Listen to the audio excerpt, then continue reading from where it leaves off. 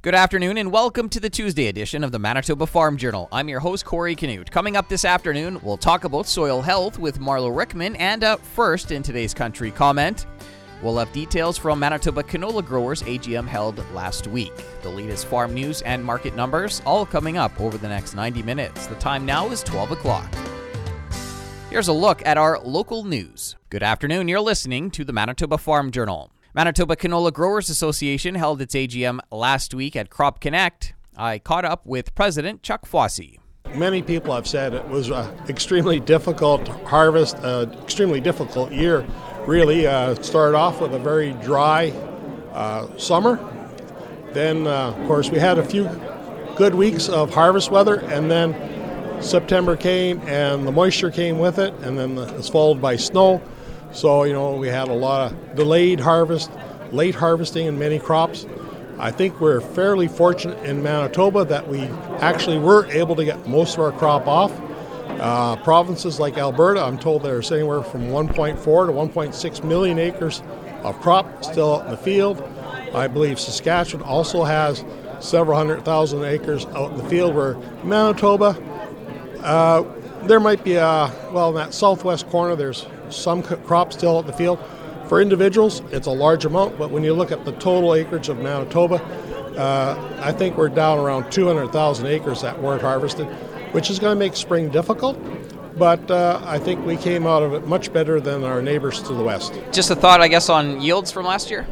Well, actually, I can't speak to all the yields, but for canola, we had the highest canola yield in Western Canada. In fact, I believe this is the third year in a row where we had yields higher than Alberta and Saskatchewan. So I think Manitoba farmers have a lot to be proud about. For this coming year, what are you expecting to see in terms of acres? Well, I believe canola acres are going to stay pretty static. Might see a small increase. Difficult to really tell until we get a better handle on what the new crop prices are going to look like. But I think canola still pencils out as a very profitable crop. And as long as farmers follow a good rotation, it should continue to be that way. So I'm expecting we'll stay in that between 3 and 3.5 million acres of canola. Some talk here today about the China situation. Just your thoughts on that going forward. Well, it's been a difficult issue to deal with. Our sister organizations, the Canola Council and the Canadian Canola Growers, have been very active working with the federal government in trying to deal with the China issue. We're going to continue to work on it. It might take a bit longer. I think back last March when this happened, I said if it doesn't get settled in the first 6 months, it could take anywhere from 1 to 2 years to get settled. So here we are, not quite a year into the whole China issue, and we're still waiting on China. They're dragging their heels on a lot of issues to get this solved. So we might have to deal with this for another year. That was Chuck Fossey, president of the Manitoba Canola Growers Association. The group held its AGM last week at Crop Connect. A look at what's happening in the markets this afternoon is coming up. Good afternoon, I'm Corey Canute. China was a big topic discussed last week at Manitoba Canola Growers AGM in Winnipeg. Here's President Chuck Fossey. It's been a difficult issue to deal with. Our sister organizations, the Canola Council and the Canadian Canola Growers, have been very active working with the federal government. I think back last March when this happened, I said if it doesn't get settled in the first 6 months, it could take anywhere from 1 to 2 years to get settled. So here we are, not quite a year into the whole China issue, and we're still waiting on China. They're dragging their heels on a lot of issues to get this solved. So we might have to deal with this for another year. Fossey is expecting Manitoba canola acres to remain static in 2020. And Manitoba Pork will be receiving funding from the federal government towards the development of a risk management strategy to help producers recover from potential disease outbreaks. Here's Pork Council Chair George Matheson. We're very very pleased that the federal government gave us, it came to $482,000 to study an insurance product or develop an insurance product for hog producers in the case of animal loss. 10 years ago, I would have said, I don't think we need it, but now with especially with the higher prevalence of PED, which can be devastating to farms, I think it's something that if the premium is right for the amount of coverage a producer gets, I think producers will be very interested in it. If successful, the risk management strategy could expand to incorporate pork sectors in other provinces. That was a look at today's Farm News. I'm Corey Canute.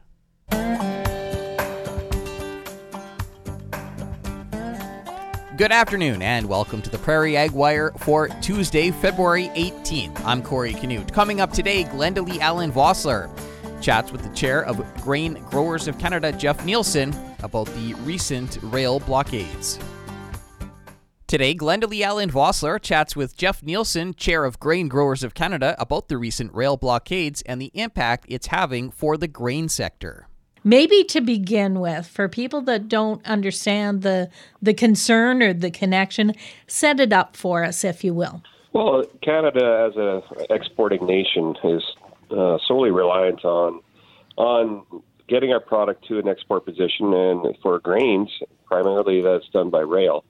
And for a lot of other commodities, be it potash, be it petrochemical goods, wood and lumber, especially those products as well, all have to be delivered to export positions. In Canada, we have Thunder Bay, which is unfortunately closed for the season due to the seaway being frozen. Eastern ports, but for Western Canada, primarily it's Thunder Bay. It's Prince Rupert and Vancouver are our chief delivery points for all our export goods. And with rail slowdown or shutdown, that means our products cannot get to that position. And that means our customers waiting for our top quality products are literally waiting for our top quality products. And that, in effect, then starts causing what we call demurrage. And those costs are the costs incurred by those ships waiting for our product in port. And those costs are then passed back to us as producers. And demurrage racks up pretty quickly, doesn't it? It can. Ships come in a timely fashion. We try to get our grains out to our export terminals in a timely fashion. So it's the ships come in, they get loaded, and then they can get on their way. Currently, we're seeing a record high amount of ships, probably not as high as 2014, but we're close sitting in Vancouver. And the longer they sit there, the more cost to sit there. And it depends on the size of the ship is what the fees they are charged. So let's talk about the impact for farmers. We're going into early spring here. We're going into probably the next couple weeks road bans coming on. That means our roads get softer as spring comes along. We have the thaw. So we are limited on what we can haul in our trucks to our local elevators.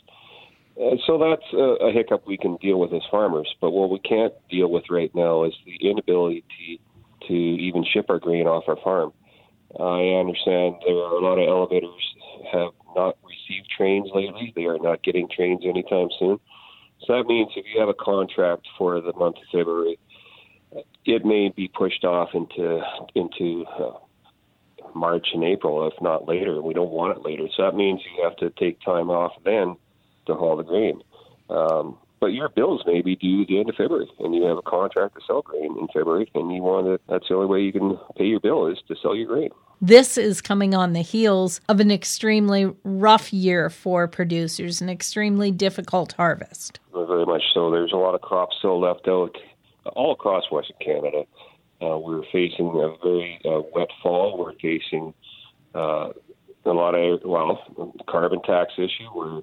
We're being charged now to extra just to dry our grains to have them in condition. And now we're seeing our products being forced to be held on the farm and not be able to ship them. Jeff Nielsen is chair of the Grain Growers of Canada. For Golden West, I'm Glendalee Allen Vossler.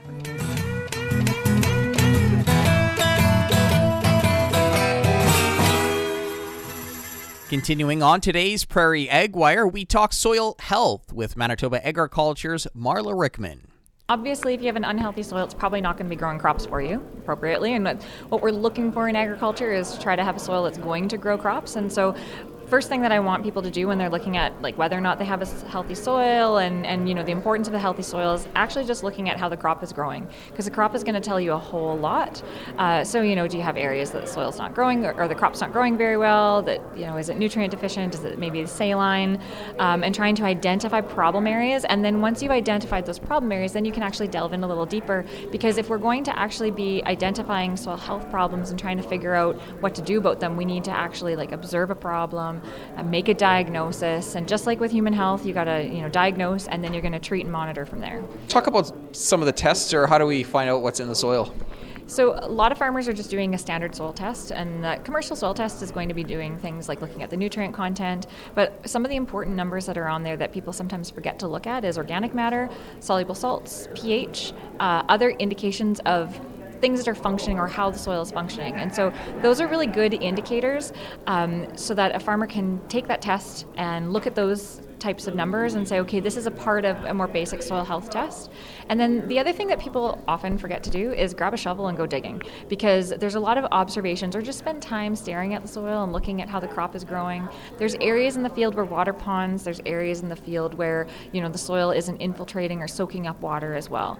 You see indications of erosion or kind of situations like that. You go digging, and the first thing if you're starting to dig in a compacted soil, you start feeling where those really tight areas are, whether it's old plow pan or something in the wheel tracks. And so you can tell pretty quickly that you've got some kind of problem. So a lot of the diagnosis that we're dealing with is actually coming from making good observations in the field and spending a little bit of time digging around. And a big portion of your talk, you talked about salinity here today. What are some of the big issues around that? Yeah, I kind of focused in on salinity because I know it's a problem that a lot of people are dealing with, especially as we go through dry conditions following wet conditions. So the last couple of years that we had that were dry before this fall happened and all the excess moisture was coming, we were starting to see salinity come up a bit. So that's the reason why I focused in on that as part of an example, I guess, of how you would go through a diagnosis and a treatment and monitoring process. So with salinity, when we start seeing problems is typically where you've got high water tables and then the soil starts to dry out. So again, in those dry periods following excess moisture. So we don't know what next year is going to bring following some of the excess moisture this fall, but if we start to dry out, we might see some of that salinity show up again.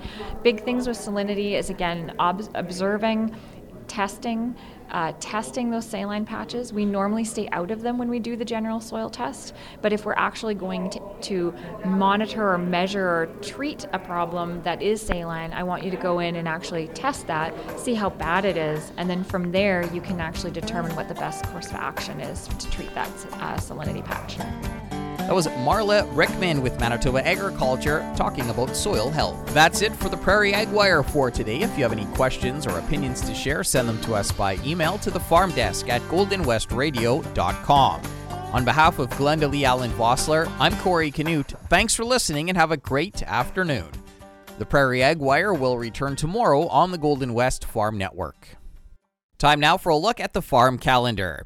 February 20th is Steinbach Crop Day, taking place at the Pat Porter Active Living Center. Admission is $10.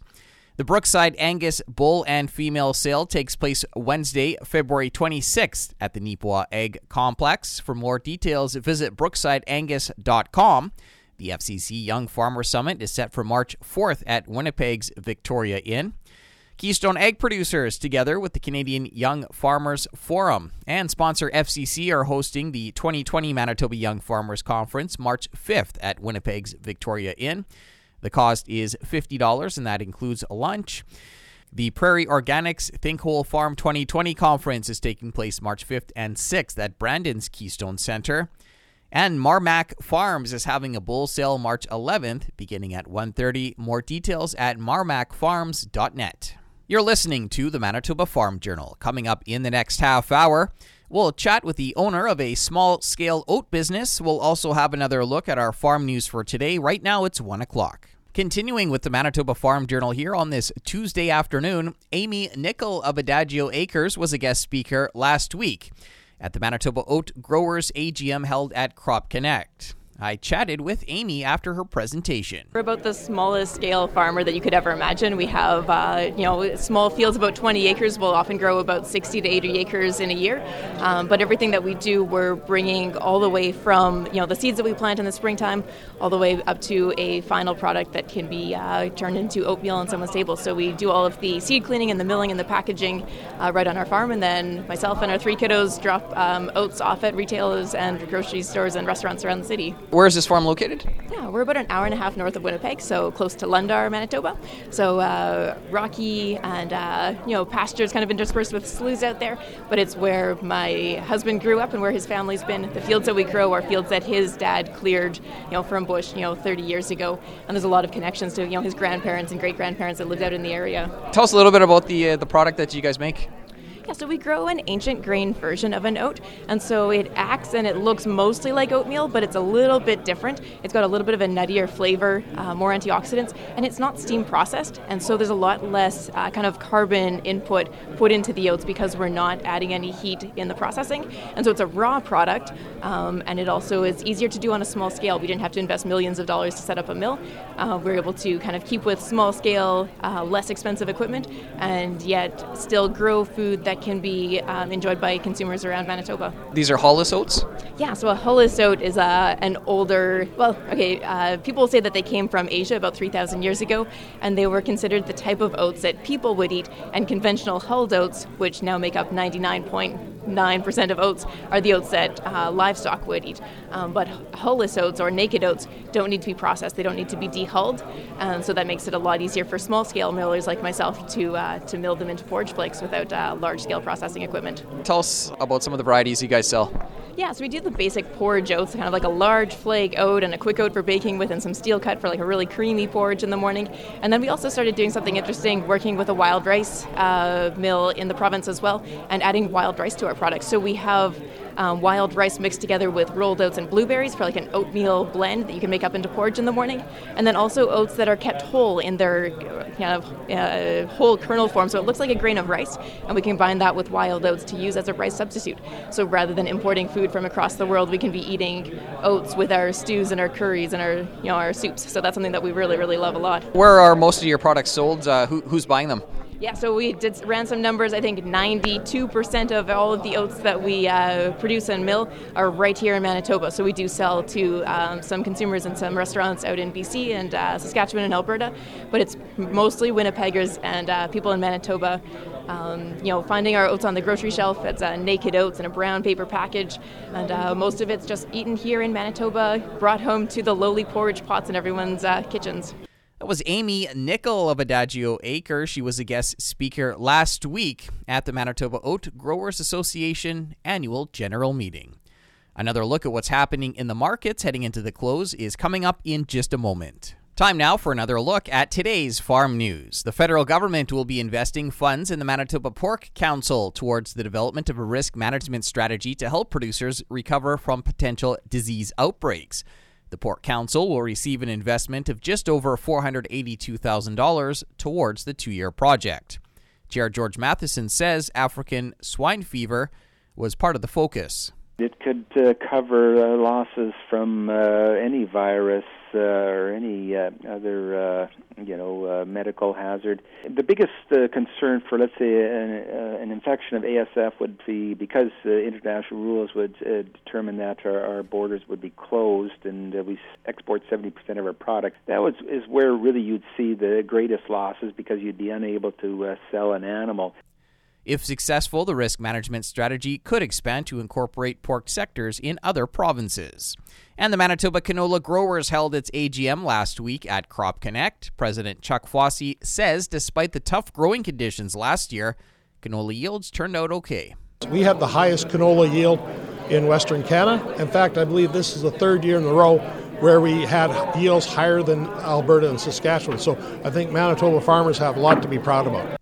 Fossey expects Manitoba canola acres to remain static in 2020. I'll be back after this to wrap up today's program. We've come to the end of another Manitoba Farm Journal. I'm your host, Corey Canute. If you have any questions or comments, you can reach us by email, thefarmdesk@goldenwestradio.com. Today's closing numbers with more in-depth commentary on what's happening in the markets is coming up at 10 to 2 on the Markets Farm program. Thanks for listening and have a great afternoon. Hope you can join us back here tomorrow starting at 12 noon.